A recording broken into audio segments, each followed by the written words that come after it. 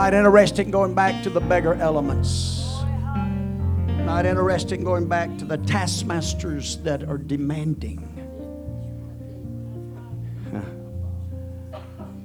That has no mercy. Taskmasters that has no compassion. They're going to do anything. They're going to make life more miserable. They won't stop with one addiction. They'll add another one. And then payday will come. Recompense will come. And the whole time I've been on a road with a dead end sign on it. Dead end. And then to leave this life, as you exit out off of that dead end road, God's hands tied and His word bound. To leave this life, amen, never have the opportunity to walk in His presence, to hear Him say, well done. We'll be ushered back into His presence, but it won't be for the good. It'll be for that permanent separation and never ever having the opportunity, as we have here today, to escape such a judgment. Thank God for a church. Thank God for a Bethel. Thank God for a refuge. Thank God for a tower that we come run into. And the righteous has to run to it. There's times the righteous have to run to it. But this tower's going to stand strong. If we'll just get in the tower sometimes and hold on. And let God be God. Love you this morning. Appreciate you. You may be seated. Let me make a couple announcements, if you don't mind. First of all, I want just a thank you card from the Ford family on the food and flowers and all the things that you've done for them. Thank you for all the prayers and everything that you do for all of us. We really appreciate this. Thank you for the blessings you are and all the happiness you bring. Stacy and kids, Tammy, sis, and family. So just let you know how much they did appreciate that today. Also, let's don't forget, we've got a wedding on October the 9th at 5:30. It's going to be at Love's Farms, and this is from Cole and Chloe, and you're invited to go and be a part of that. So make note of that. Also, don't forget the pastoral anniversary service, Brother Hibley's. It's October the 15th. Okay? Love you. Appreciate you today. Going to let our classes go to the classrooms. Thank God for our children. Thank God for our Sunday school teachers. Their labor and hard work and preparation, amen, to do something for the Lord, to take out time to give instructions, amen, to the Lord. Hallelujah. To be an example unto them.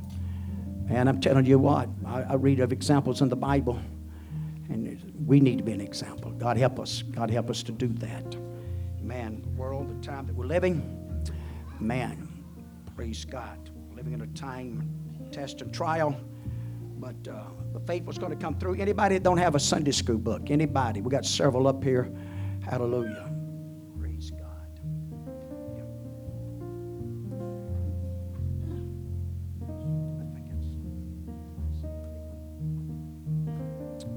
We definitely want to get them out. We don't want to purchase these things. They are kind of expensive, and we don't want them just sit up here throwing them in trash, things of that nature. So if you want one, like to have one, know someone that like to have one, we'd be glad to give them one.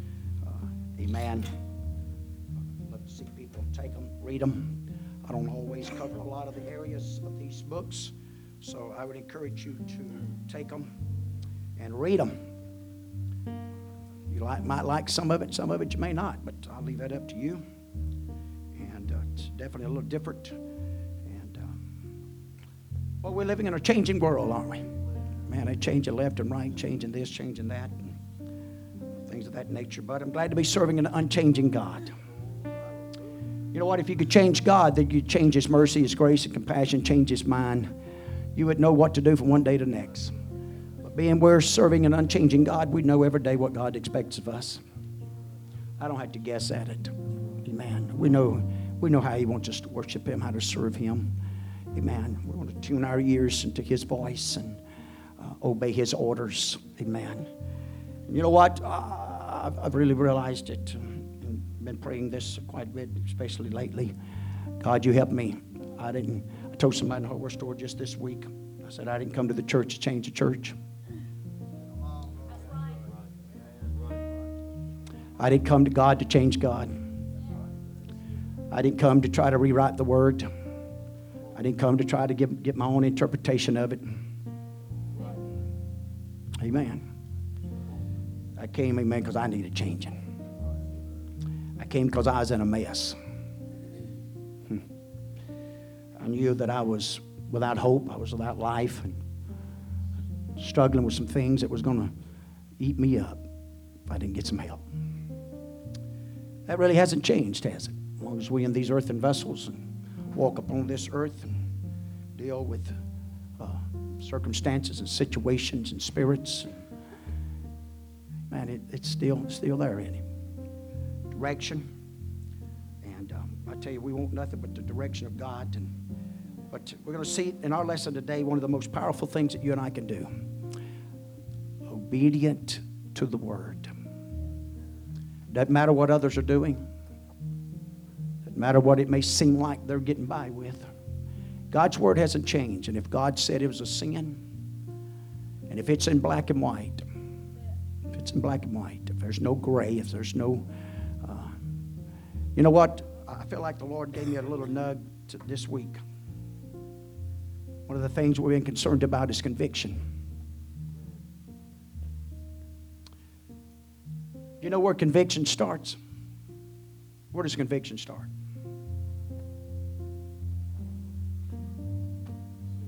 I start losing all the convictions, quit preaching the doctrines of separation and things of that nature, it will affect you. Yes. That's right. That's not all. It stops God. He won't bring that conviction. He won't respond. Could it be the reason we don't feel in the year of the conviction is because we don't have a real desire, a real passion? It brings me right back to that place of loving God's precepts, God's commandments, God's law, God's Word, God's Word. I can probably get 100% here this morning and say, hey, don't water it down, preacher. Preach it to me, man. Don't sidestep it. Don't cut any short, cut any corners. That's easier said, though. Then when that preacher gets up here and he starts.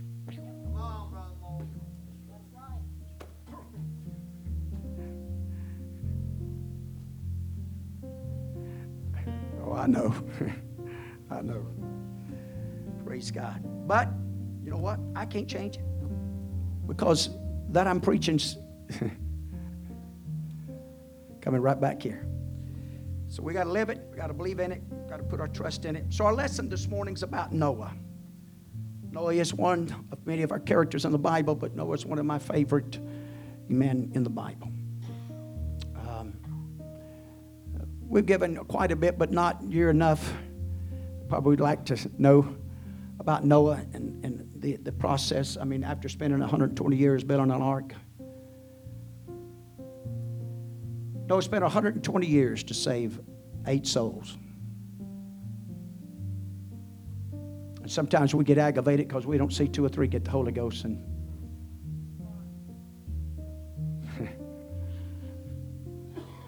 but I'm glad God knows, God sees, and we want to see the mighty hand of the Lord here this morning and through His Word. Amen.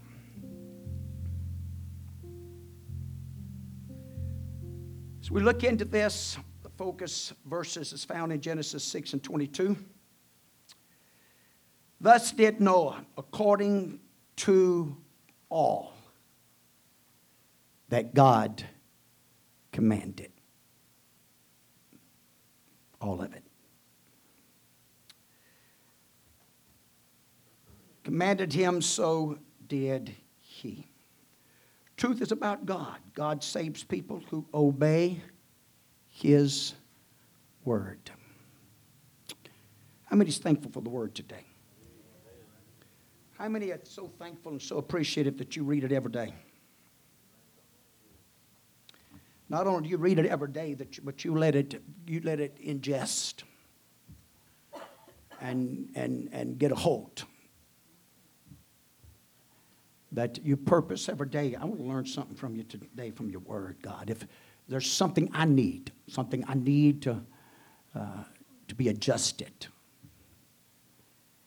And there's nothing more powerful than the written word of God. Amen. This thing is very powerful. It stands all by itself.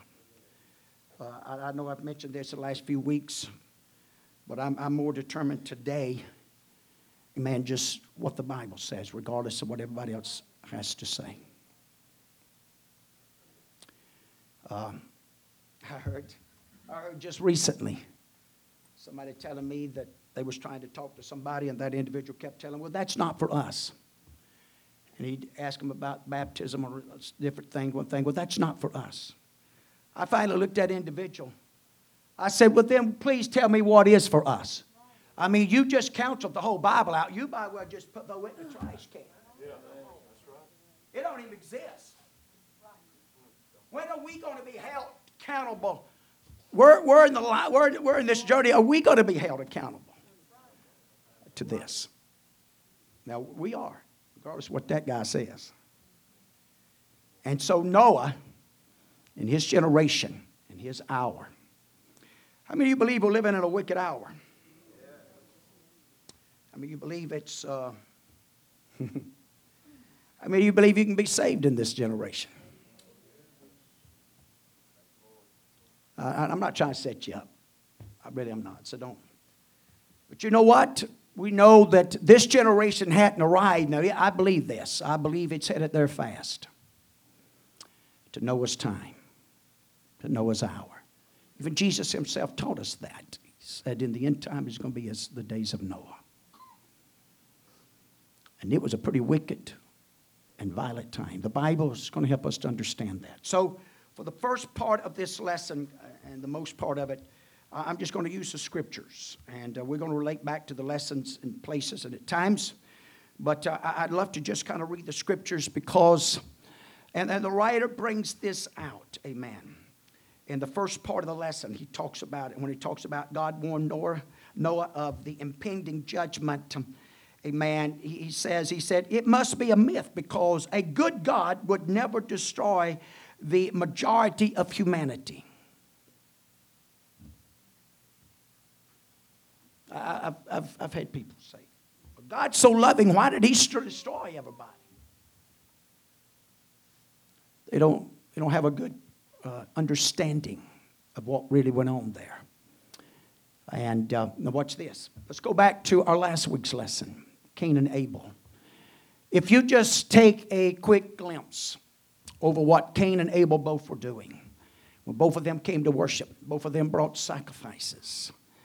And if you're just a quick observation, you think, man, that's good, that's awesome. Man, Cain was sincere. But God didn't accept it. And God has a right whenever he doesn't want to accept something. And you know what? God don't even have to tell me why he don't accept it. He don't have to. He has, if we'll be honest. Most of the time, really, if I'll just look at me, I know why he didn't. If I just really take the searchlight, I know why he didn't. And I know what to do to get it right. So as you look at this again, we're going to see a time of Noah's day. Let's look at that. And Genesis 6 chapter, first 5 verses of what unfolds here and what Moses is allowed to write. God reveals behind the parts. This is where this comes from. This is Moses' writings. God reveals it unto him. It says, and it came to pass when men began to multiply on the face of the earth. Can I say this? without being offensive. Okay? When you start multiplying people, troubles are going to multiply. Heartaches are going to multiply. Disagreements are going to multiply. You know, some people, and it's been a little while back, and said, man, it seems like we never went to funerals and never went this and that, and back when we was kids. I said, yeah, there was a time whenever you could go from Bendale to Broome at midnight and never meet an automobile, too. There was a time that you could walk 5 miles along 57 and not see the first light and see the first home, too. And so it's not percentage-wise. There may not be really that many more. It's just instead of having 100 live here, we got 1,000. And so this 10% of 100 is only 10, but 10% of 1,000 is 100. So same way with families, and that can be with families. So most large families have more troubles than small families. Are they prompt to? Just simply because of multitude of people. And so as they was obeying God, this is a God's idea now, to replenish the earth, to multiply. Adam and Eve, he told the first ones to do this. And so we know it's a God's idea, but yet we also understand and realize that it can cause heartaches and it can cause troubles. And so you watch this. How many of us want to run 300? How many of you are willing to take on 5 or 10 people and bottle feed them and tend to them and all that spiritually?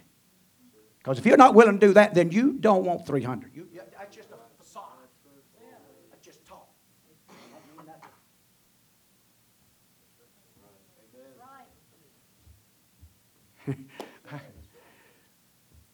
So, as they began to multiply and daughters were born unto them, the sons of God, and man, I tell you what, there's a lot of different opinions of that one right there. Some believe it was giants as far as possibly angels, but most believe, I know the brother Bishop Odom, he preaches, amen, sons of God, it's just men. But we do understand, but they weren't just men. These were, as men, it was giants. So listen to what it says here. And I think there's something here. Watch this. And the sons of God saw the daughters of men, that they were fair, and they took them wives of all which they chose. I need to go to Supreme Courts and tell them right there, that right there tells us this same-sex mess is not a God. At least they knew, what to behold, what looks fair, and what's attractive. And it sure wasn't another man. I don't mean to open no cans of worms here, but I'm just... And the Lord said, immediately after this played out, after this is written to us, and we gain knowledge of this. But can I say something about this? And the Lord said, my spirit shall not always strive with man, for that he also is flesh, yet his days shall be 120 years. There were giants in the earth. This is what produced from that. This is what came from that. And we know that David had a giant. He had brothers. And so even physically, in a sense, we could talk about this. But I believe there's something more being said here about what people was giving themselves over to and yielding themselves unto to. And a thing that I've been concerned about and pondering and praying about, especially in the last several months, is the spirit of iniquity. And I mentioned this in the last few services, how that even the church, if she's not careful, whenever we know that God promised that we'd be built, amen, upon this rock, and the gates of hell should not prevail against it. But I can't help but be a little concerned about the spirit of iniquity and the effect it's having even upon the apostolic church. Because David makes it plain to us, amen, that where he was born from and from his mother's womb and what was going to mold him. And I was born in sin and shapen in the iniquity. And so the spirit of iniquity, because listen to me this morning, something is shaping everybody under the sound of my voice today. No one's exempt. You can call yourself a believer or not. You can call yourself a son of God or not. But everybody is allowing something, some voice, some spirit. What's this? Or some attitude mold them and shape them. This is not an old thing. I mean, a new thing. This is an old thing. This has been around as long as humanity's been around. This is something that humanity's always had to deal with, ever since we lost the battle in the garden. Because we lost that right in the garden. And now everybody is born, amen, in transgression. Everybody's born with that nature. And that's where it brings us, and I'm going to shove 4,000 years forward. But that's when it brings us to that place that you and I must be born again. And without that birth, you and I don't have a chance to outmaneuver and outsmart the spirit of iniquity. That's not all. Pentecost and the one God message cannot just be a head and a mind thing and a memorization. There has to be that born again that takes place even with our own apostolic children. It can't be something they just learned. They got to experience it for themselves and be born again. If not, the spirit of iniquity may not ever take them out of the church, but it can mold them and shape them to get in positions at the church and take the whole church down with them. I'm more right here this morning than a lot of people want to admit, but I'm telling you I'm right. So as we watch this moment and this time upon the earth, what begins to unfold and what man was prone to give himself. This happens. I'm sometimes amazed as I watch and read the Bible how quick and how often man will fall from God. Brother Forge was preaching that Sunday night. That's basically what he was telling us. How quick, 40 days after the experience that they had, that out of their own mouths, it made them so fearful. Even Moses said, I quaked, amen, at the presence of God. But that did not hold them for 40 days. I'm sure I'm the only one that's ever left a good, hot, apostolic moving service to wake up in the morning time. Feel like God's a million miles away and I got a struggle going on.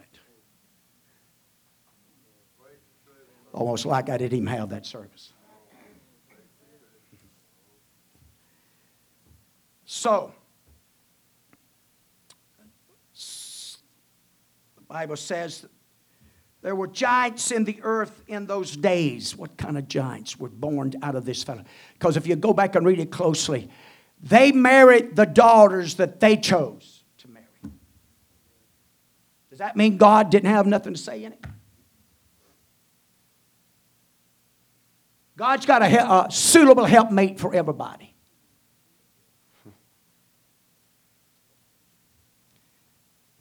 But if we don't ask Him,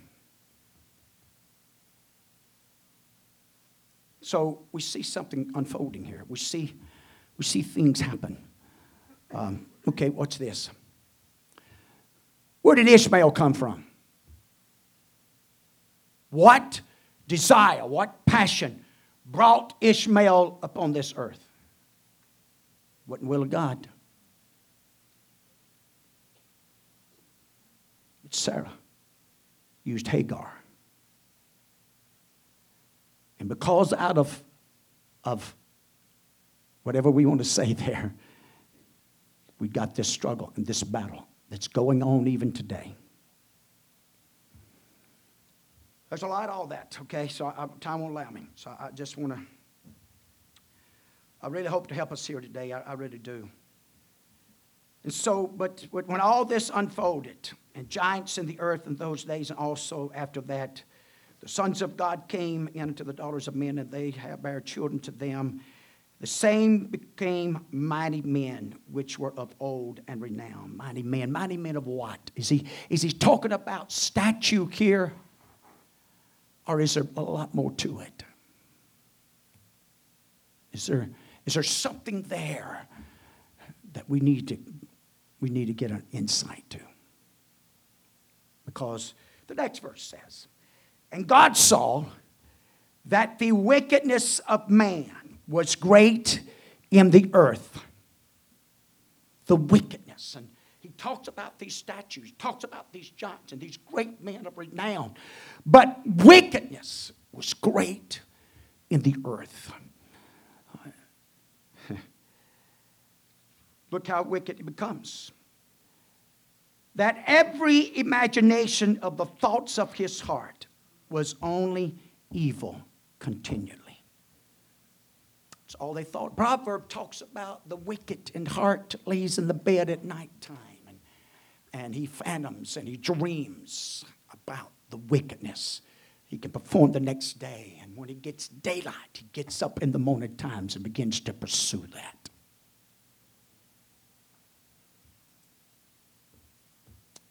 No more than you and I can be righteous on our own and godly and live a pleasing life. The wicked is not doing what they're doing by themselves either. There is a spirit that moves in that tabernacle. That's the reason they move from one area to the next and from one evil and wickedness. Just like you and I that moves from holiness to righteousness. The process. A maturity, a growing that takes place. It's the reason you're watching such wicked things and ungodly acts and what they're telling us. It would blow a lot of our minds probably if we could really look and see some of the wickedness that goes on in our lands. And what we observe and see is enough to make us sometimes wonder, I just know how God's going to put up with all this. But you and I see God don't miss any of it as he looks upon this earth and observe what's going on and taking place. And he does. You watch this. Psalms 14, I want to use that 4 verses there for this morning. I want you to take note. I want you to listen to what Psalms 14:1 says. The fool hath said in his heart, there is no God. Now watch them. Once they have said that, once they believe that, once they've given themselves over to that, this is what begins to happen. They are corrupt. They have done abominable works. There is none that doeth good. Not one single one of them. That's the reason it's so important not only to believe that there is a God, but there is a God. If you believe in a God, then we're commanded, amen, in Hebrews 11th or 6th chapter, amen, to seek this God. And when we seek him, guess what? He's a rewarder of them that diligently seeks him. And so every day, amen, you and I are going to do one or two things. We're going to seek God and the heartbeat of God, the voice of God, the direction of God, and we're going to follow those footsteps. Are we going to let carnality? Are we going to let the spirit of wickedness? Are we going to let other errors or whatever it might be, amen, to bombard our minds and hearts and get us down side roads?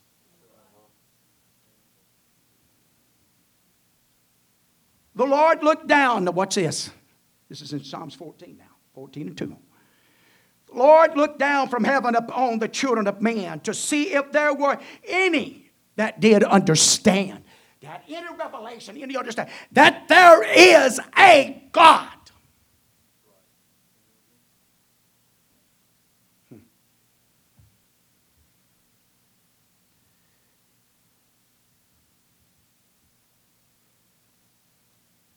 Watch him. And seek him. You know, one of the biggest, I think, is going to catch a lot of people? Good intentions.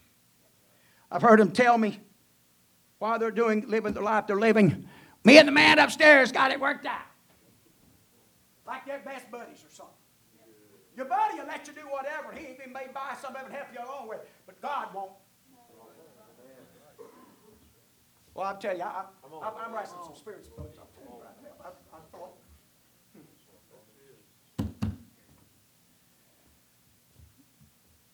But God's going to help us. God's going to help us. Watch this. They are all gone aside. Every single one of them.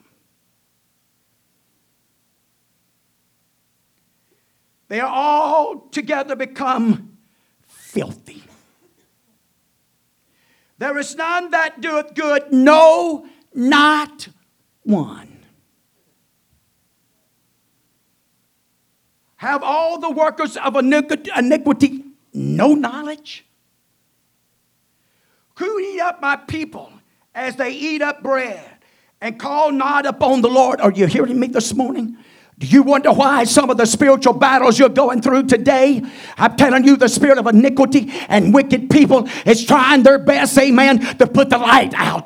Trying their best, amen, to stop the gospel. They're trying their best to shut the church down. They're trying their best because the devil knows and the world knows. The only hope, amen, this world got, but watch it. One glimmer of hope is a church. That's the reason the power of one candle that'll stay lit and seek God and the favor of God and the mercy of God. And it's got to be more than just a Sunday morning, a Sunday night feel-good deal.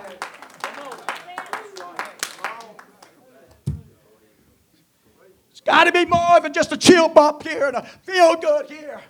No, man, you got to seek God day in and day out.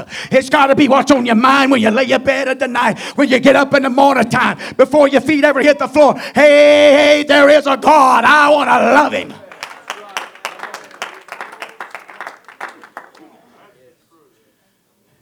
Have fellowship with him, relationship with him. Titus 3:3. Watch what he says. We've been there. We ourselves also were sometime foolish. We was like that fool that said there was no God. We was foolish. People don't like to be talked to like this. I'll just be honest with you. America's let some spirits move in. We want to have it our way. I'm still awed sometimes how people think.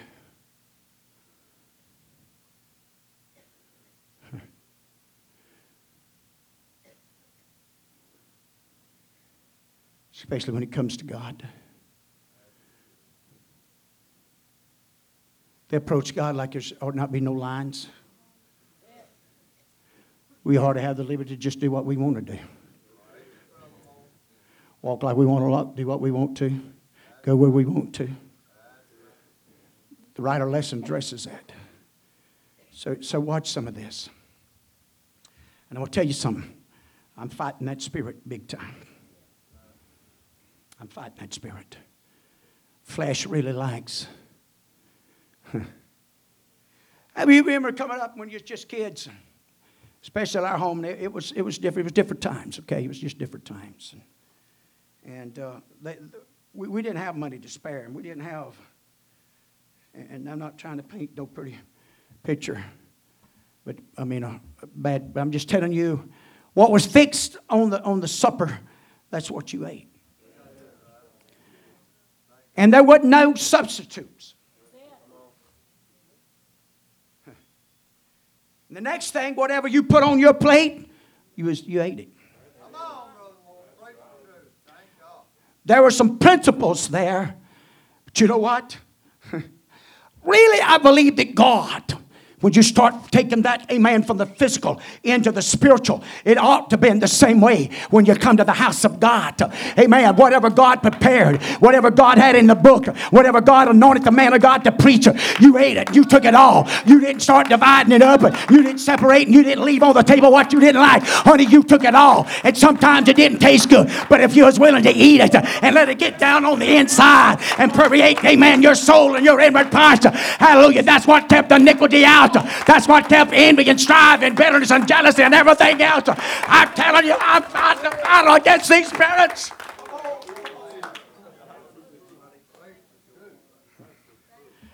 This is the world that Noah found himself in. This is the times of where people, this is all they ever thought about. It was continually. It never crossed their minds that there was a God. It never crossed their minds to call on him or cry out to him. It never crossed their minds. It never entered. All that entered them was wickedness and evilness. From one example, amen, from one playing out to another. So we just getting a little idea of just how wicked and foul that this man called Noah was in. Amen. God's going to speak to him. Ephesians 2, again. Ephesians 2 and 1 and 3 says, and you hath he quickened, who were dead in trespasses and sins, who in time past you walked according to the course of this world, according to the prince of the power of the air. He didn't exempt nobody. We've all been there.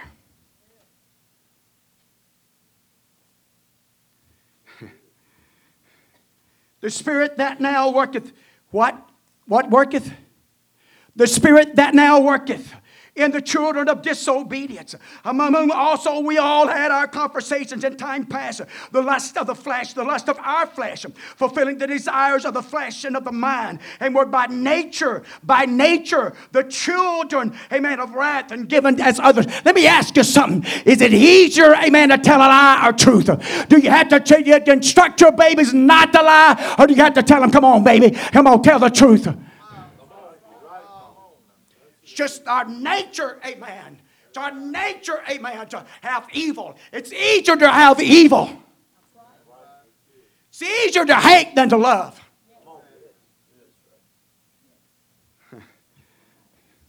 It's what we lost in the garden. It's where he sold us out. But I'm not one of them, amen, just putting on. Because you know why? Because I look at myself and say, okay, buddy, how you doing? You've met Jesus Christ. You've got the Holy Ghost. Before you start jumping on him in the garden, how are you doing? What about the garden of my heart? What a powerful song they sung if you really think about it. God, what if we this morning, with real honesty, open our hearts up and say, all right, God, walk through the garden of my heart. I'm not going to every chamber you want to walk in. Every room you want to walk in. Every place, every imagination. Every thought. Come on, preacher. I'm telling you, folks, the very thoughts. You can't do nothing about him shooting them fiery darts. But I can tell you what you can do. You can start pulling them down. That's in the scripture. Pulling them down. In the name of Jesus, I'm putting that under my feet. I'm not going to let that thing stay in there. I'm going to get it under the blood. I'm going to get it under the name of Jesus. I'm a new creation now. I'm not a finished product. I'm a new creation. He's created me a right spirit. I'm his workmanship. Come on, I'm preaching to you this morning. We and I are vessels of the Holy Ghost. We're not a done deal yet. Hallelujah, but we're on our way. Thank God for the right foundation, the baptism of the Holy Ghost, the baptism in Jesus' name. But that's not a done deal. There's a process. There's a journey. There's an order. There's a spirit to walk in. And so, as you watch this, in time past he walked. Jeremiah helps us out. Jeremiah 4 and 14. O Jerusalem, wash thine heart from wickedness. Paul, and I told him, get up, be baptized, washing away thy sins. I'm going to tell you something. You can hear me out on the airways. If you got a preacher tells you don't have to be baptized, he's lying to you. If you keep following that, you're going to wind up in hell. And that's harsh. I ought not say that like that. But it's the truth according to the Bible. These are not my words. They're God's word. Let me tell you something. Jesus said, these are not my words. They're my Father's word. These are not my works. They're my Father's word. We got to be about the Father's business.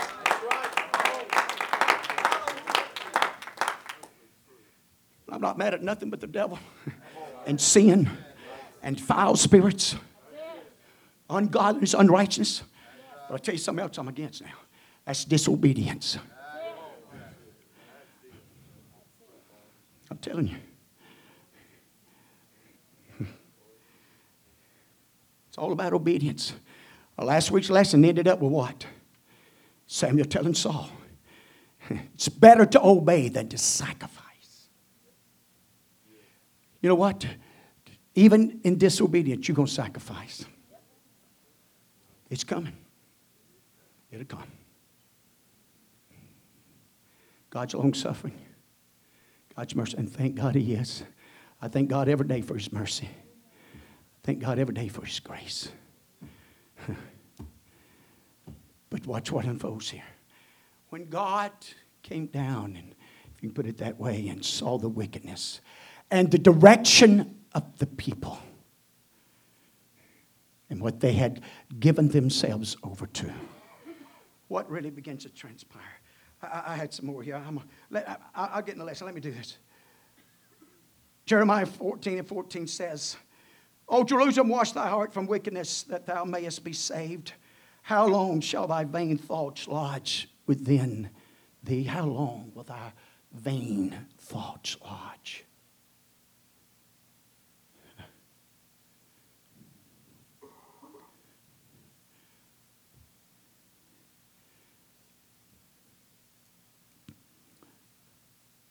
That's the reason the church is,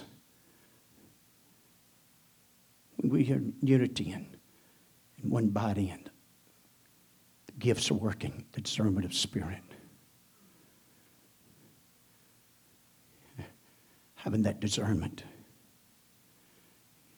I won't take the time this morning, but even in the New Testament, some of our apostles, when they discerned what spirit that they were of, that's when they responded.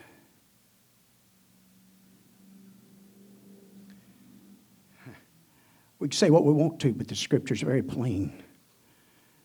There's a many that can come in sheep clothing and have the attitude and the spirit of a wolf. Claim to be spirits of light, but are not. I'll tell you something. The churches are not, it's not a political thing.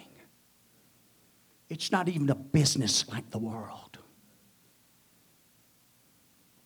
Oh, I've been told you need to run it like a business. You need to do this, you need to do that. Church ain't the same way. First of all, we're all volunteers.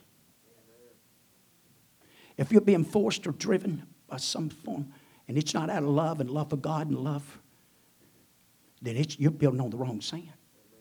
No, you're building on sand, that's right. You're building on the wrong foundation. Because, what's this? I don't have a ministry. And I'm not trying to play games with words here. Because it's not about me. It's about Him. It's about me persuading people who Jesus is and what Jesus can do for them. And it's Jesus' business how long it may take in the process. Because God knows, I don't. You know what? I'm glad God don't tell us everything because we couldn't handle it. We can't hardly handle what we do know.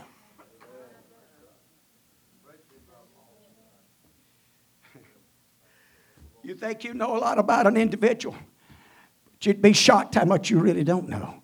And you better be thankful you don't know. See, that's the best thing to do when gossip comes your way. Say, hey, I don't want to know about that.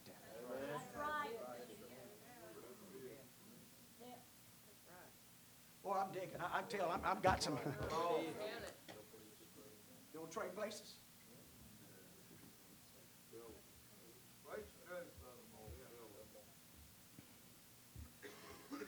And so, again, Psalm 66 and 18. I regard iniquity if I regard iniquity in my heart. You know what he's saying? If I approve of it, if I behold it, if I enjoy it.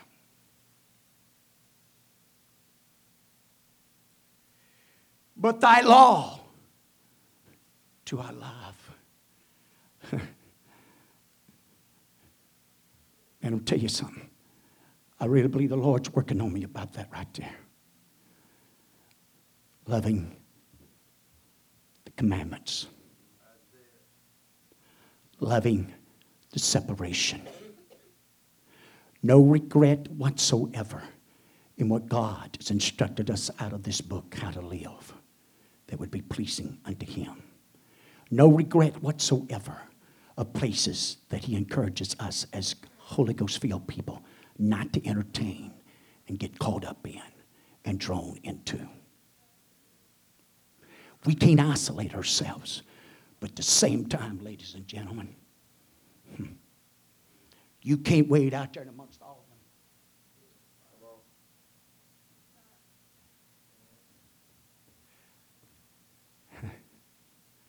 That's one thing about it. The Bible says not to make provision for the flesh. There's some things you got to make sure I'm going to stay away from that. I'm not going there now. So, I hate vain thoughts, but thy law do I love.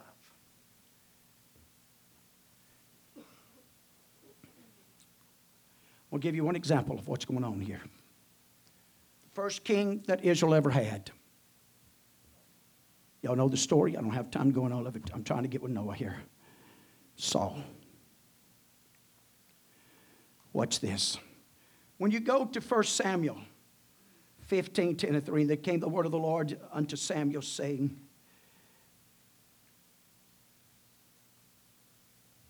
It repenteth me that I have set up Saul to be king, for he has turned back from following me. These are the words of God unto Samuel. Saul quit following me. He didn't obey me. He didn't go through with my commandments. You know the story. I'm not going to go through all that. You know about the loaves, and you know about the sheep and the Amalekites, and he didn't destroy all them. Am I right? They represented sin, and God instructed him to annihilate them, destroy them. Am I right? But Saul didn't do it, did he? Now, he blamed the people. They want to bring back the best. Bring back Haggai. I want to bring back the king, all right? Now, watch this. Not too far down the road, after the kingship's taken from him, the anointing's taken from him. Now, he's still holding kingship, and he's holding the office. But when you go to 1 Samuel, the 22nd chapter, and David's on the run, and David's fleeing, and he goes to the priest, and the priest gives him the sword, and he gives him the bread to eat. And Saul makes his way there. When he finds out and hears, amen, from Doeg about what happened and how the priest helped him and blessed David. Even though the priest didn't know. David didn't tell him. He just told him he's about the king's bed. So the priest did not know. Some of you's got the attitude and the spirit that I ought to know every little thing that's going on. You need to talk to God about that. He's your high priest. I'm not. I'm a part of the fivefold ministry. But God, amen, if he kept things, amen, from the prophets in the old time, you know what? There's some things he's going to keep from me, and I'm glad he's doing it. I tell God all the time, I said, you reveal to me what you want revealed to me, but what you don't, and then that's fine with me. It's your business. And if you get on Facebook and you're doing this and you're finding this all out, and oh, I'm telling you. I'm telling you. But watch what happens to Saul right here. And you go to that 22nd chapter. You watch what he does now. The thing that he wouldn't do with the devil and out of obeying God, he didn't have the nerve or the love or the passion to fulfill it. Watch what he does for the devil. Watch what he'll do for carnality. What he'll do for himself. 1 Samuel 22 and 18. And the king said to Doeg, Saul said to Doeg, turn thou and fall upon the priest. And Doeg, now others refused to do it, wouldn't do it. But Doeg would. He turns and he falls upon the priest. Edomite turned and fell upon the priest and slew on that day 75 persons that did wear the linen ephod. 45 preachers he annihilated. But it didn't stop there. Watch this. The very next verse says, and Nod, the city of the priest, smote he with the edge of the sword both men, women, children, sucklings, oxen, asses, sheep with the edge of the sword. Saul was willing to do for the devil. Saul was willing to do for his own flesh and fulfilling his own dreams what he wouldn't do for God. Wickedness, evilness, captivate, get on the throne of our hearts. It'll drive us to do things that we would never do for God.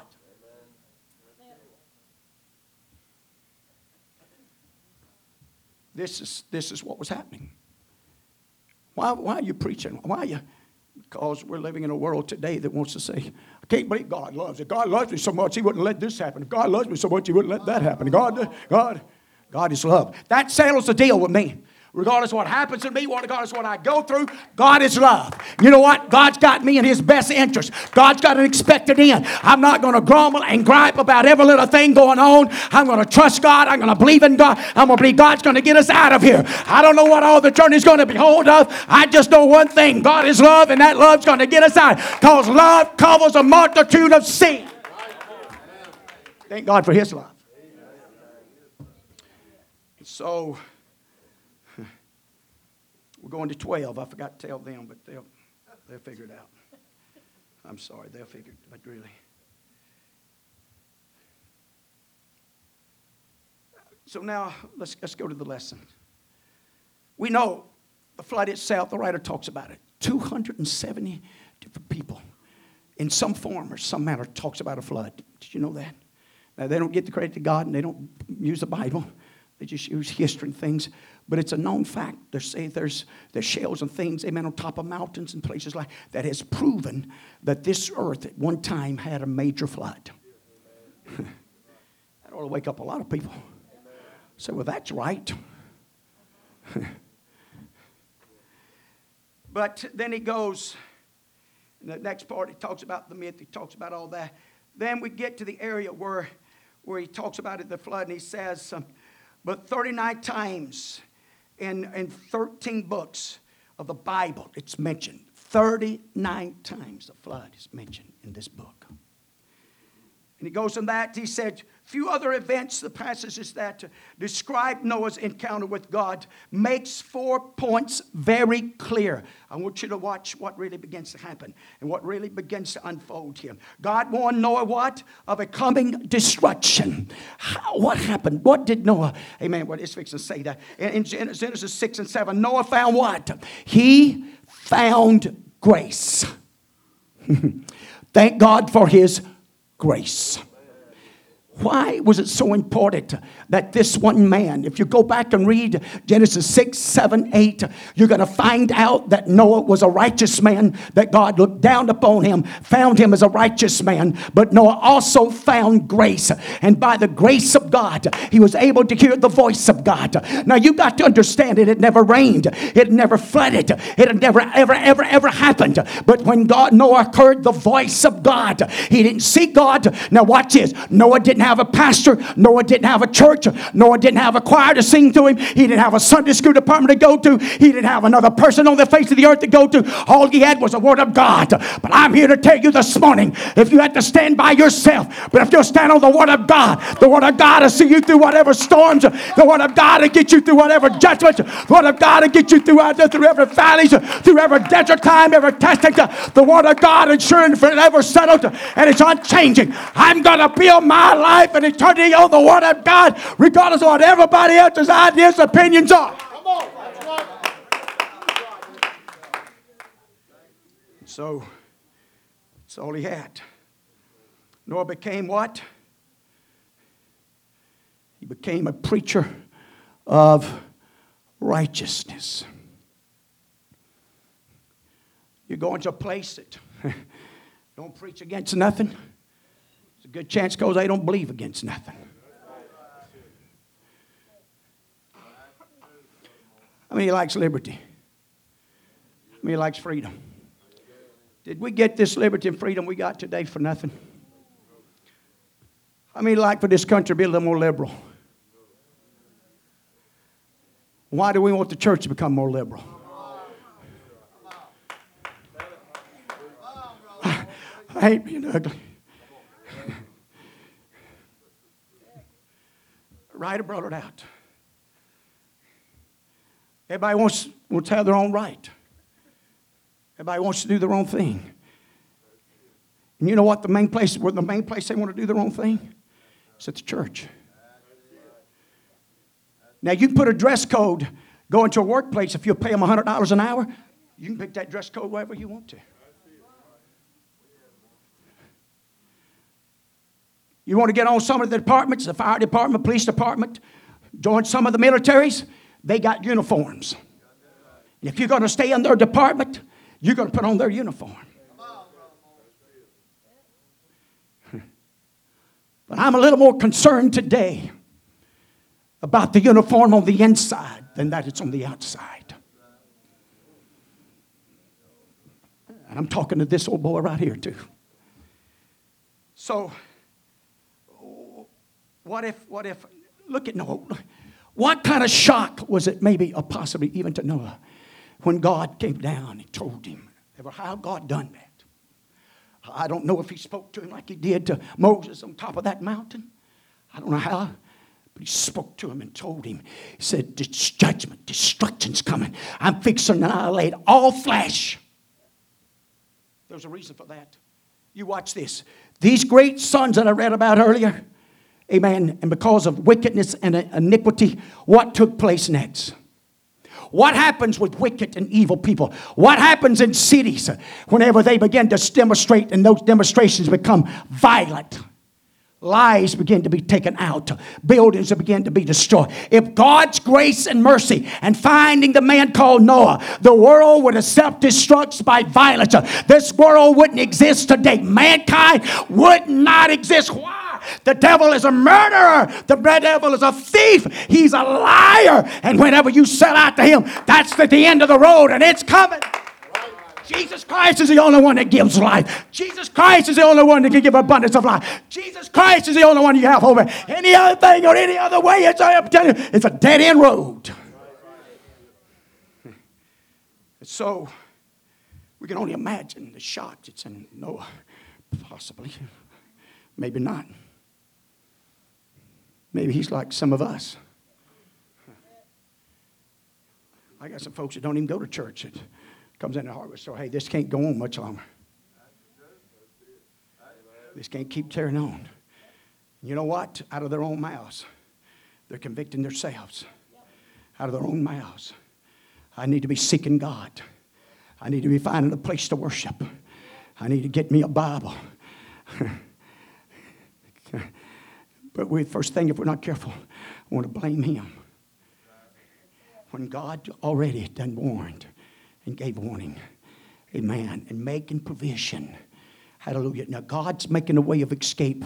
Hallelujah. For those that seek him. And those that loves righteousness and godliness. And sound doctrine. Sound doctrine's a healthy doctrine. And so God's going to make a way. And so as he moves up on Noah here. Amen. And you could see as God has given us a plan to escape in his word. God gave Noah's generation a way of escape. Noah's escape allowed the human race to survive. God's plan for the ultimate victory over sin. God's word also provides instructions for how to live a life pleasing to him. For example, he talks about crisscrossing the Rocky Mountains. He talks about a route that's called Route 90. Amen. To watch this. In that Route 90, I've never been up. I don't know anything what they're talking about. But there's certain seasons and times in the wintertime that this particular route, amen, because of the snow, it's a time they call, it's a time for, it becomes a snow time, but it's called chain up area. I don't know if they got signs. I don't know if they got flashing lights. What they got in this particular route. But it's called a chain-up area. It's a place that you're made to put on chains on your automobile. Amen. But if you're going to pass through, if you're going to navigate through this area, if you're going to use this route, he goes on to say, in the last, for the past several years, more than half of the closures on I-10 is because some of them, amen, failed to chain up. That's too much of a burden. That'll take up too much time. But those are the ones that, amen, that sit off the road and cause wrecks and more of a pile up, amen, than those that was willing to be obedient and put chains on our automobile that they can navigate safely through. I'm going to tell you something. All that God ever put in this book, amen, is so you and I can navigate through this world. And here he say, well done, I good and faithful servant. He didn't put us on us, amen. In fact, Jesus said, my yoke is easy and my burdens are light. When you sell out to him and have a regular walk with him, it ain't so hard to live for God. Hallelujah. I'm telling you, it's really not. It's all about dying on a daily basis. It's all about loving the change, loving the commandments, loving godliness, loving holiness, loving doing things right. Can I be honest here? It's a lot easier to talk about my brother than to pray for him. It's a lot easier, amen, to run him down than run to an altar and intercede and get a hold of God. Fight the devil. Fight the spirits. Fight the attitudes. Some of us may not like this, but it's the truth anyway. It's the truth.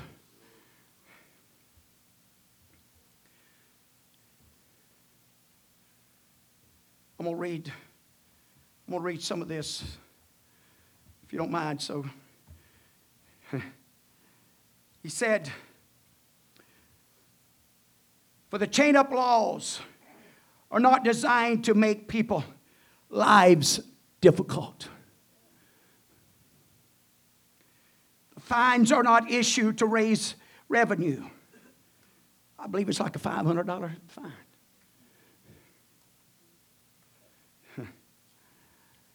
These regulations enhance the driver's ability to navigate the road. Chaining up may seem silly, burdensome, or irritating to the traveler who has never been over the mountain pass in snowstorms. The possibilities of an accident or a fatality might seem remote, but the precautions are necessary. I'm going to tell you something. There's certain things in this Bible you keep bypassing it, and I keep bypassing it. Or if we keep just, well, that's not important no more. Let's just, it's new times. It's new modern times. Just, you know what the old school, you know what the Bible says? To repent. You got to believe there is a God. And then you got to repent. That means you got to die. And without true repentance, you're really wasting your time to put them in a grave. But if we're not careful, folks, we'll focus more on baptism than on repentance. Because nobody likes dying. And if we're not careful as a church, we're not willing to come up here and die with them and help them die. Because that takes work. That takes dedication. Sometimes the aroma of it's not too good. Sometimes the sight of it, not too good. It's not too attractive.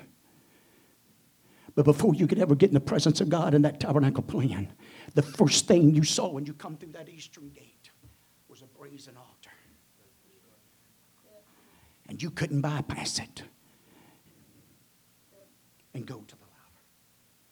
Oh, we believe in baptism and it's essential. But it's got its right order to get into the presence of God. Picks up from that. I want to read the next part too. Noah obeys God's word. All said and done, folks, here's the attitude. I believe everybody under the sound of my voice wants to be saved. I believe we want to go to heaven. But the opinion of the world, it's like a freeway. Everybody's got their own ways. God's got a half a dozen doors. But you can't find it in here. In fact, this says there's one door and one way, and calls it the way. Last time I was on the way, that was the only way to get where I was headed. Noah demonstrated that following God is not just about some specific behavior. It is about one's attitude. You know, he could have got an attitude. Those three boys could have got an attitude. Daddy, I have done this for 90 years. We find it hard to do it for 90 minutes. Daddy, we've got all the gopher wood we can get within the last 5 miles. God said use gopher wood. God's got a reason. God knows. See, God knew how long they was going to be in that ark. Noah didn't know. Noah didn't have a dream that he was going to be in that ark for over a year. Noah didn't realize, amen, that whenever he talked about a flood, that he was going to, amen, cover the mountains and cover them a good 15 to 30 cubits, amen, above the highest mountain, amen, it's going to cover them. But that's not all. Amen. He understood whenever he instructed him where to put the windows and where to put the door. And he instructed him how many stories to put in it. Hey, I can preach you the plan of salvation out of Noah's Ark. I can preach you the repentance and baptism in Jesus' name and the infilling of the Holy Ghost. I can preach you about the window, the only window, amen, to the heavens. I can preach you about the door and the side, amen, that God allowed, amen, Noah to build and have open, but didn't allow him to close, called grace. And God's the only one that controls that grace, amen, on the dispensation of time and on individuals. If you keep walking over his grace and you keep catering to your flesh and your carnality and trample his grace, he's got a right any moment, any time. It's God Almighty that knows everything to cut that grace off. He can cut it off in this service. He can cut it off next week. He's God. And you can beg the preacher, talk about the preacher. You can talk about your family. You can run the church now. You can do all you want to. But I'm telling you, there's some things the church don't have the power. The preacher don't have the power. The fivefold ministry don't have the power. The angels don't have the power. Jesus, I'm telling you, only Jesus Christ, amen. And then God Almighty has the power of the grace. If it was left in Noah's hand, I promise you, if he could have seen them little babies, them dads and moms screaming, when that rain began to come and those that was close enough by make their way to that old crazy preacher, that old boat that he built. It wasn't a sailboat. It wasn't something that probably had any beauty to it. It was an old big square box. It was designed for floating only. Then watch this. God didn't let Noah put a steering wheel in it. He's at God's mercy and grace even in the storm. Wherever you let us wind up, God, that's your business. Whatever mountaintop you want us to land on, whatever valley you want us to, come on, I'm preaching to us. Hallelujah. God's going to be God or he won't be no God. God's going to rule and reign in the churches. God's going to rule and reign in our lives. If we're going to escape, amen, hallelujah, eternity and damnation, we're going to have to do it God's way. I don't care what man says. I don't care what educated men say. I don't care what this one says. And I don't care what your grandma and your grandpas and everybody else. I tell you what, if they didn't make it, I tell you what their prayer is this morning. They're praying right now that God would raise up somebody to preach to you and stir you up, and you won't wind up where they're at. I tell you, that's what's happening. That's what's in the Bible.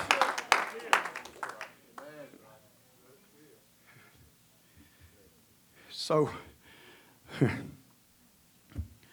attitude. God is God.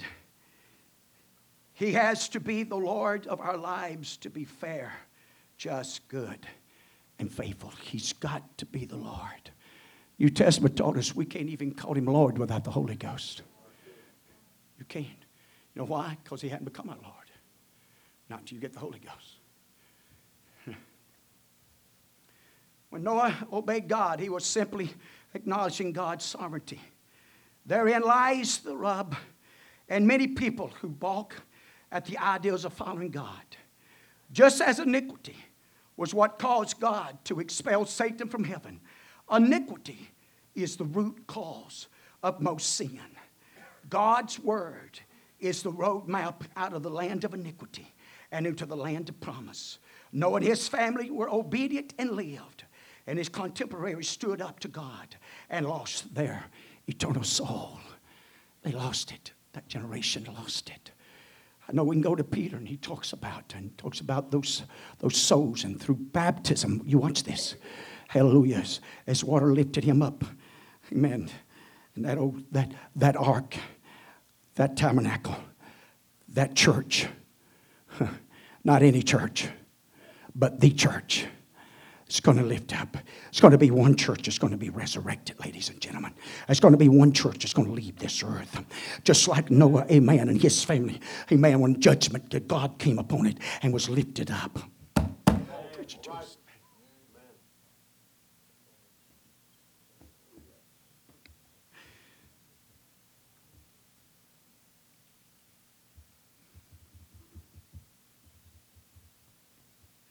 Writer talks about it. Oh, preacher, just let me do what I want to do. Let me do this. Let me do that. Let me ask you something today. The writer talked about it.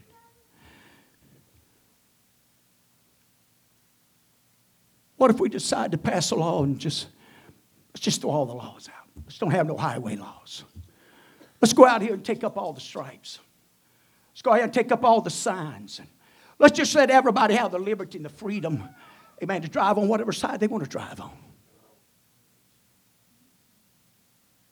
That wouldn't go over too good, would it? Surely the outcome of that wouldn't be. But that's freedom, that's liberty. Let me have it my way. I want to do this.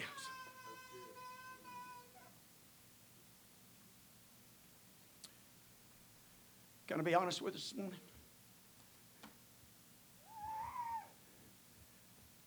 I've experienced this. I've seen it. I've kept my mouth shut most of the time. And sometimes this can be all right if you build on a ship. Sometimes it's all right maybe if you just build on a house. But it's never all right when you build on a church. But if you let people do it their way and how they want to do it, they'll drown doing it. But if you start trying to tweet, you start, hey, we got to get back. Put both heels in. Oh, we love God. Lying. I know I'm blunt. I know I'm.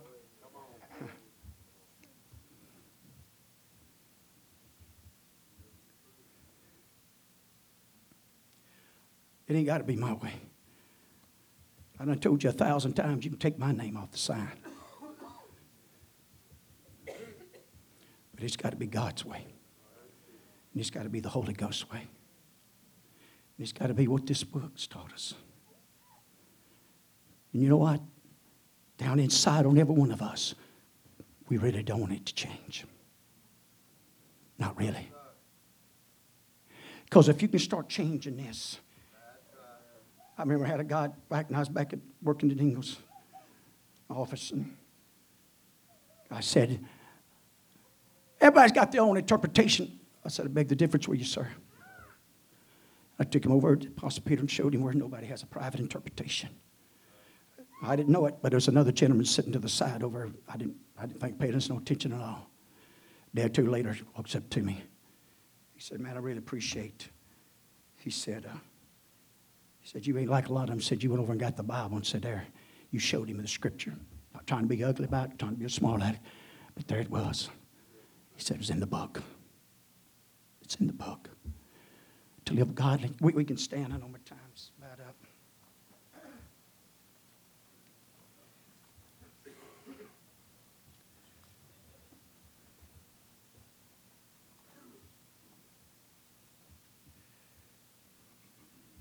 You go to 2 Peter 2 and 5. In closing this morning.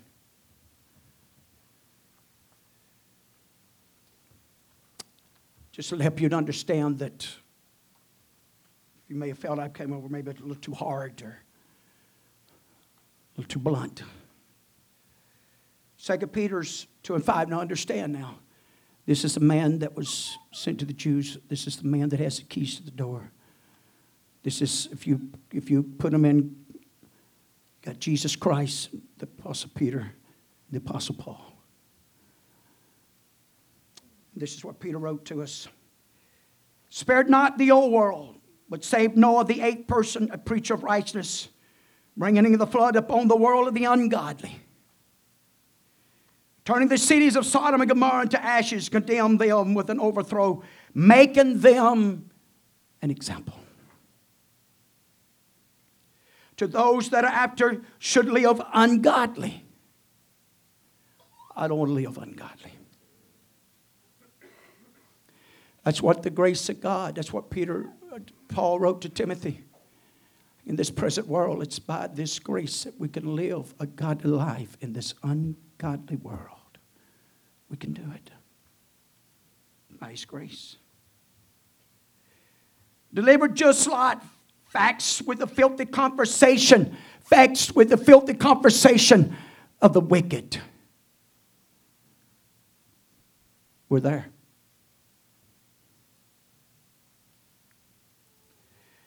For that righteous man dwelling among them in seeing and hearing vexed his righteous soul from day to day with their unlawful deeds. He couldn't even persuade his own son-in-law. They mocked him when he tried to go get him to come out of the city. Tried to tell him the angels was there. You may not understand this statement. And it was a horrible thing that Lot done when he offered his daughters. But I believe Lot would rather offer the daughters than let the divine ones from the angels be given to him. Now you weigh that out. Because Jesus Christ come and taught us, he said, unless you love me more than you love your family and love the things of God. There's a man in a good church has fell to the wayside.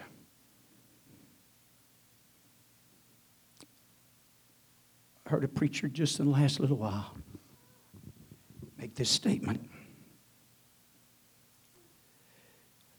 I don't know who it was, don't even want to know. But he turned his church over to his son. All of a sudden one night, his son comes to the pulpit and he begins to, all right, church, we're going to quit doing this. It's not essential. We're going to quit doing that. Man, he went going down the list. His daddy's standing in the back here.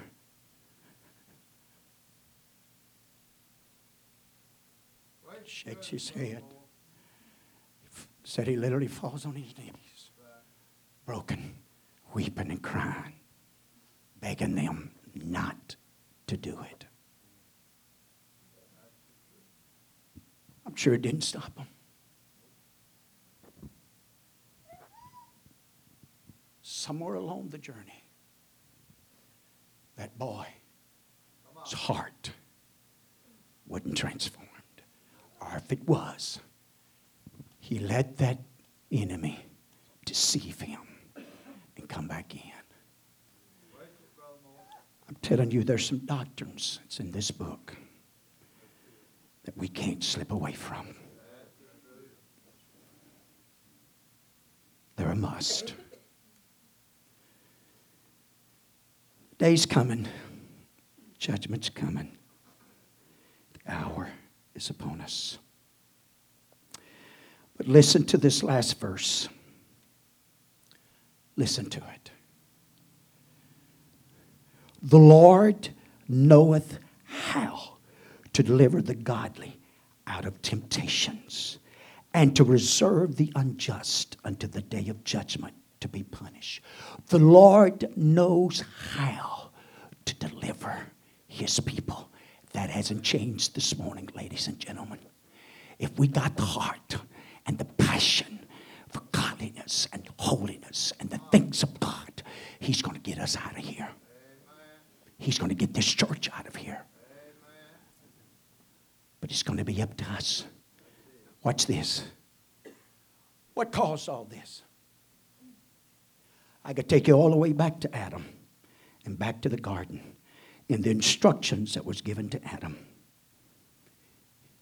He was to tend or to guard the garden. Dress it, tend to it. That includes guarding it.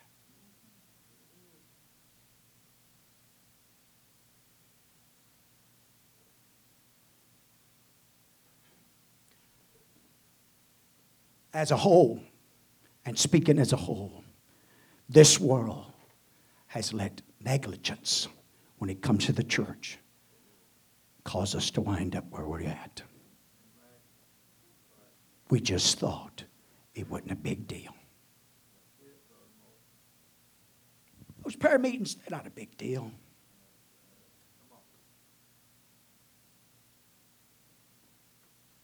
Presenting ourselves, giving ourselves, staying humble, staying meek, and more importantly, staying in love.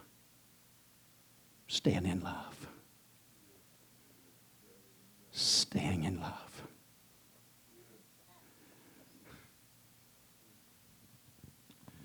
I want to love it more than I've ever loved it. I don't care what they think. I got where I get in that office and I take this Bible and I just hold it up in me like this. I ask God, please help me to love it. Because I can't do it by myself. This old carnal man, this earthen vessel that I'm in, is so weak. It's got to have help. And it's got to have a help from you, God. If we make it, it's going to be by His grace. It's going to be by His mercy. It's going to be because we called out and we cried out. It's because we're going to have a hunger and a thirst, God. I may not drive the finest automobiles, but God, I want a relationship with you. I may not buy this or go there and do that. And I may not get to go on this hunting trip or go on that fishing trip, but oh God, I want to lose my relationship with you. I'm going to tell you something, church, it's going to be worth it. When the trump of God sounds and the moment we enter those clouds, you're going to know it's going to be worth it. All of this be as though it was nothing. Nothing. That's what Paul's writing's to us. Anybody want to pray this morning?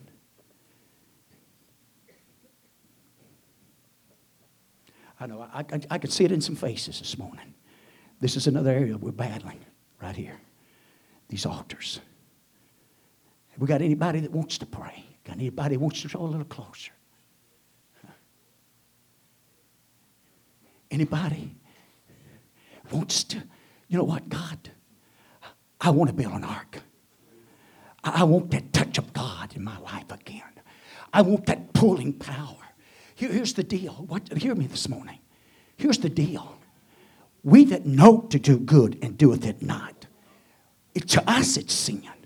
The church has got to get back to a place. The church has got to get back into a realm. The church has got... Now, watch this. I'm not being ugly. I know I'm still preaching. You do that. But I'm telling you, you know what conviction... The church lost conviction. The world can't have conviction without the church. The church is what controls conviction. When the church gets convicted about something, guess what? That conviction is going to grip the world around us.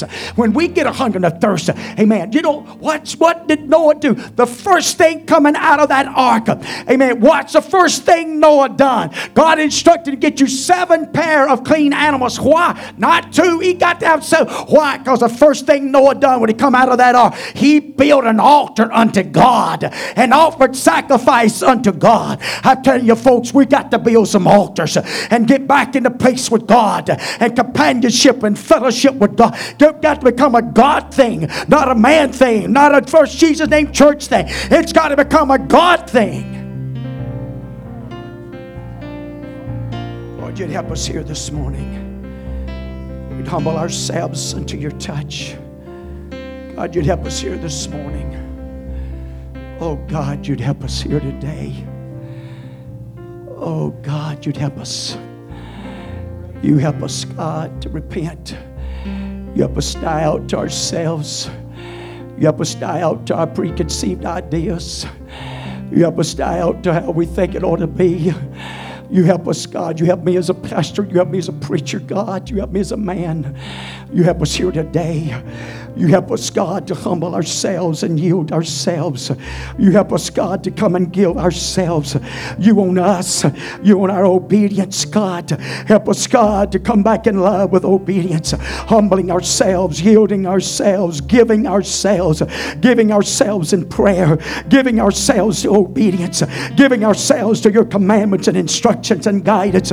Oh, God, you'd help us here this morning. Will your touch in our lives, will your mercy in our lives, God, we would find grace as Noah found grace. You help us find grace here this morning. The grace of our Almighty God, the grace of our Lord Jesus Christ, the grace of the baptism of the Holy Ghost in this place. Oh, you'd anoint this place with your grace. You'd anoint us, God, and move upon us. You help us, God. Here's what Abraham said: I'm just dust. I'm just flesh, God. There's no good thing in me. Only good thing in us is you, God. We want more of your presence. We want more of your heartbeat. We want more of your voice. Oh, God, we hunger and thirst after your touch. Hallelujah. Benndale, Mississippi, God, in this service this morning, there'd be an old-fashioned moving of your glory, an old-fashioned moving of your presence. Oh, we would experience the sure grace and the mercies of the Lord, flooding our hearts, flooding our souls, flooding our minds, flooding our spirit. Create that hunger and thirst for a relationship with you, God. Jesus, Jesus, Jesus. Falling in love with you, falling in love with you, falling in love with you, falling in love with you, Jesus. Falling in love with you, Jesus. Falling in love with you, Jesus. Falling in love with your word. Falling in love with what you love. Love what you love, God. We love humanity. We love souls. We'd be willing, God, to work 120 years. We'd be willing, God, to obey you in every area, God, to build the ark, to build the church that you want to build. Build the church that you want to build. Be the church that you want us to be. Be the witness that you want us to be. Be faithful as you want us to be faithful. Be committed as you want us to be. All of it for the glory of your name. All of it for the magnifying of your name. Help us, God, not to be a thief. Help us not to be a robber, God. Help us, God, not to be deceived. Help us not to be self-centered, God. Help us be focused on the head. Help us be connected to the head. Help us be connected, our brothers and sisters, and united together, God. Help us be joined together. Help us be bonded together with the love of Christ, the love of God. The love of God that is shed abroad in our hearts with the power and the unction of the Holy Ghost. Help us in this house this morning, Lord. For we need you, God. We need you, Jesus. We need you, Lord. We need this place to be a refuge. We need this place to be where the church, where the world can come and find you. We need this place to be a place where the lunatics can come and find salvation. We need this place to be where the addictions, those, God, that are addicted by the things of this world, can come and find liberty and freedom. Oh God, only you can put the true liberty in us, the true freedom in us, God. Oh, in the lovely name of Jesus, we find the liberty out of obedience. We find the liberty, God, out of obedience unto the commandments and the instructions of the Word of God. We find what it really means to be set free. Hallelujah, from our own selves, from our own hurts and pains. You are the bond of Gilead. You are the mender of every heart, every soul, and every life. You are the healer, God, in every circumstance, in every situation. We want you to be the master. We want you to be the Lord. We want you to be the Savior that you desire to be in our own personal lives. You help us here today, God. You help us. You help us stand in the gap. You help us make up the hedge. You help us have a godly sorrow of every transgression. You help us have a godly sorrow, God, every unlawful deed. You help us be mindful of you. Help us have the mind of Christ. Help us, God, to have the mind of Christ. Help us be anointed. Help us be saturated. Help us to be baptized in the Holy Ghost. We love you today, Lord. We worship you today. Jesus, Jesus, Jesus.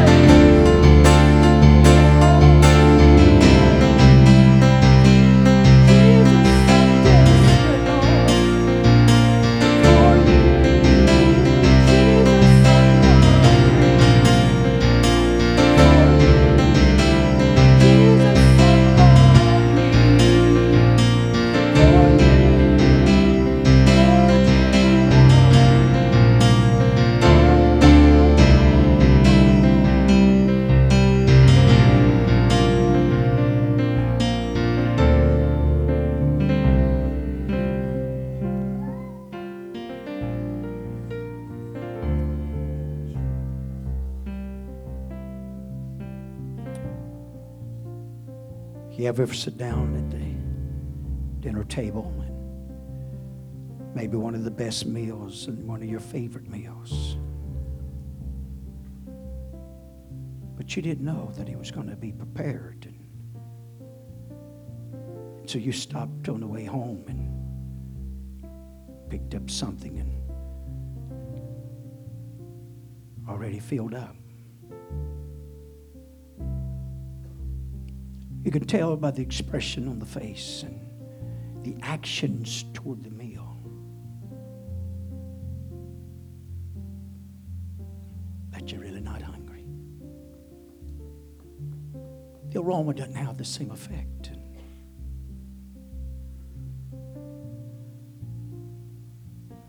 But as the song says, we're desperate.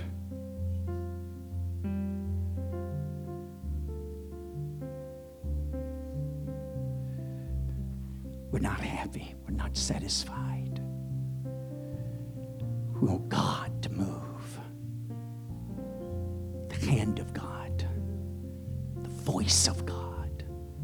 The presence of the Lord. It's all about hunger, isn't it? It's about thirst, really. Have you ever walked in and I will never forget it, probably as long as I got any of the soundness in my mind, Brother Randy. We was blessed with 4 grandmas, is what I say. We had 2 widows. They weren't widows, actually. They never married. Aunt Bertha and Enoch Oxley. We had the privilege as boys coming up to go and spend just about every weekend. Some of us was down there. Every Saturday morning. They would get up before we did. Before we ever got out of the bed. And this is still right at daylight now. We didn't sleep late. Of course, we went to bed a decent hour. But anyway, you can smell it. Smell that bacon, man. It's frying. Hear them eggs frying. And, you'd be starving to death before you got out of that bed. Because what you could smell. Tell you, church, if we'll start pushing our way and reaching back, you know what the devil's done? What the world's done? It's got us so occupied. We do good just to get here. We do good just to drag our carcass and get it here.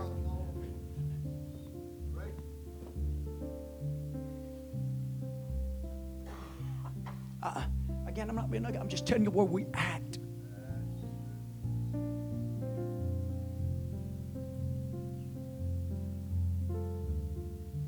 We all love the presence of the Holy Ghost. We love when God moves.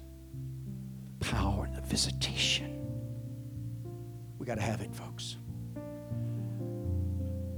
We got to have an old-fashioned move of God. I'm talking about some old-fashioned moves of God that's probably even before my time.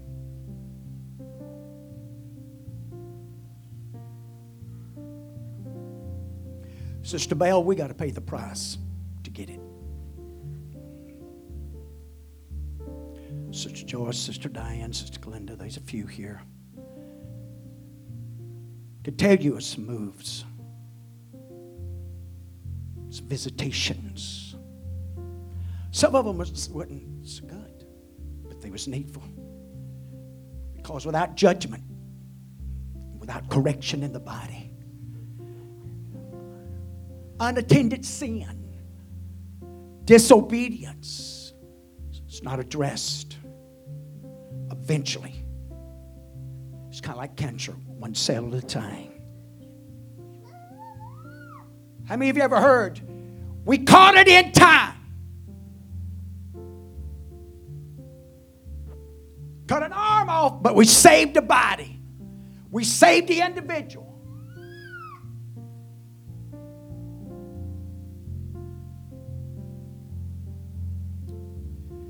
Sometimes I feel like I'm just a preacher of doom.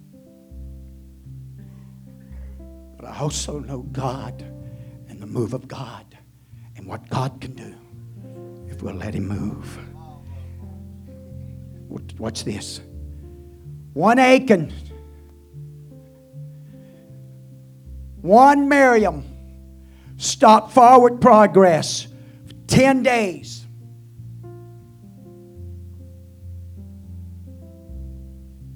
Achan cost 36 men their lives.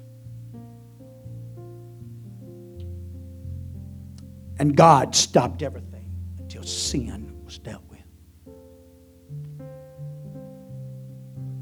Aaron looks at Miriam, his sister, leprosy. Turns back to Moses. Moses, pray for our sister. We've sinned. He confessed. We sinned. We've done wrong. But watch this. But even after that, God would let him go forward to 10 days. The most embarrassing thing a father would do to a child was to spit in their face in public. That's how he addressed this situation. When we're disobedient to God and His call and His election, we just spit in His face.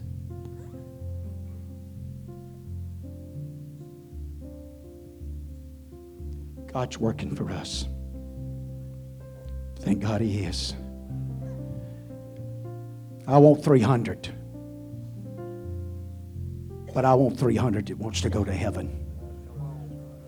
I don't want 325 goes to heaven. I'd rather have 25 and 25 go to heaven. Love you this morning. God loves us today. God's working. Let's let Him work. Pray throughout this afternoon. Let's pray for a service tonight. Hand of the Lord, the touch of God. Strive away this fear. Come together, bond together, bind together, believe together. I want to be saved. How about you? But you know what? I don't want to be saved. I want to do everything I can to help anybody else that wants to be saved, that wants to make it. Love you. Appreciate you. Sister Buford.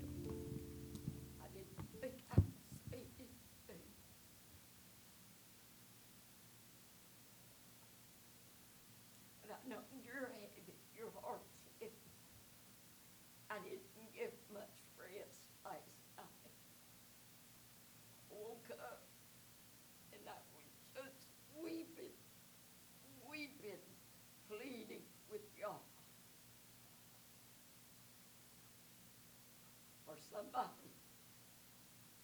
There's a spirit that's dry. Come on.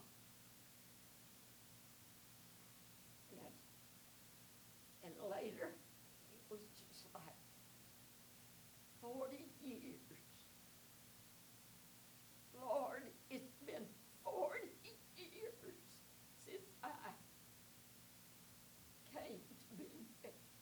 40 years. There was something strong. Somebody better obey God. They better get it right before God. That's right. Let me say this again. Obedience is better than sacrifice. God, put His Spirit in me that wants to obey. Hey, that's against our world today, folks. Our world's created an atmosphere in your face, my way or no way. You can hit the highway, blah, blah, blah. But that's not the spirit we want. I want a humble, meek, teachable, pliable. I want to be willing to get on that potter's wheel. And if He has to break me and remold me, then so be it. So be it. Love you. Appreciate you. God bless you.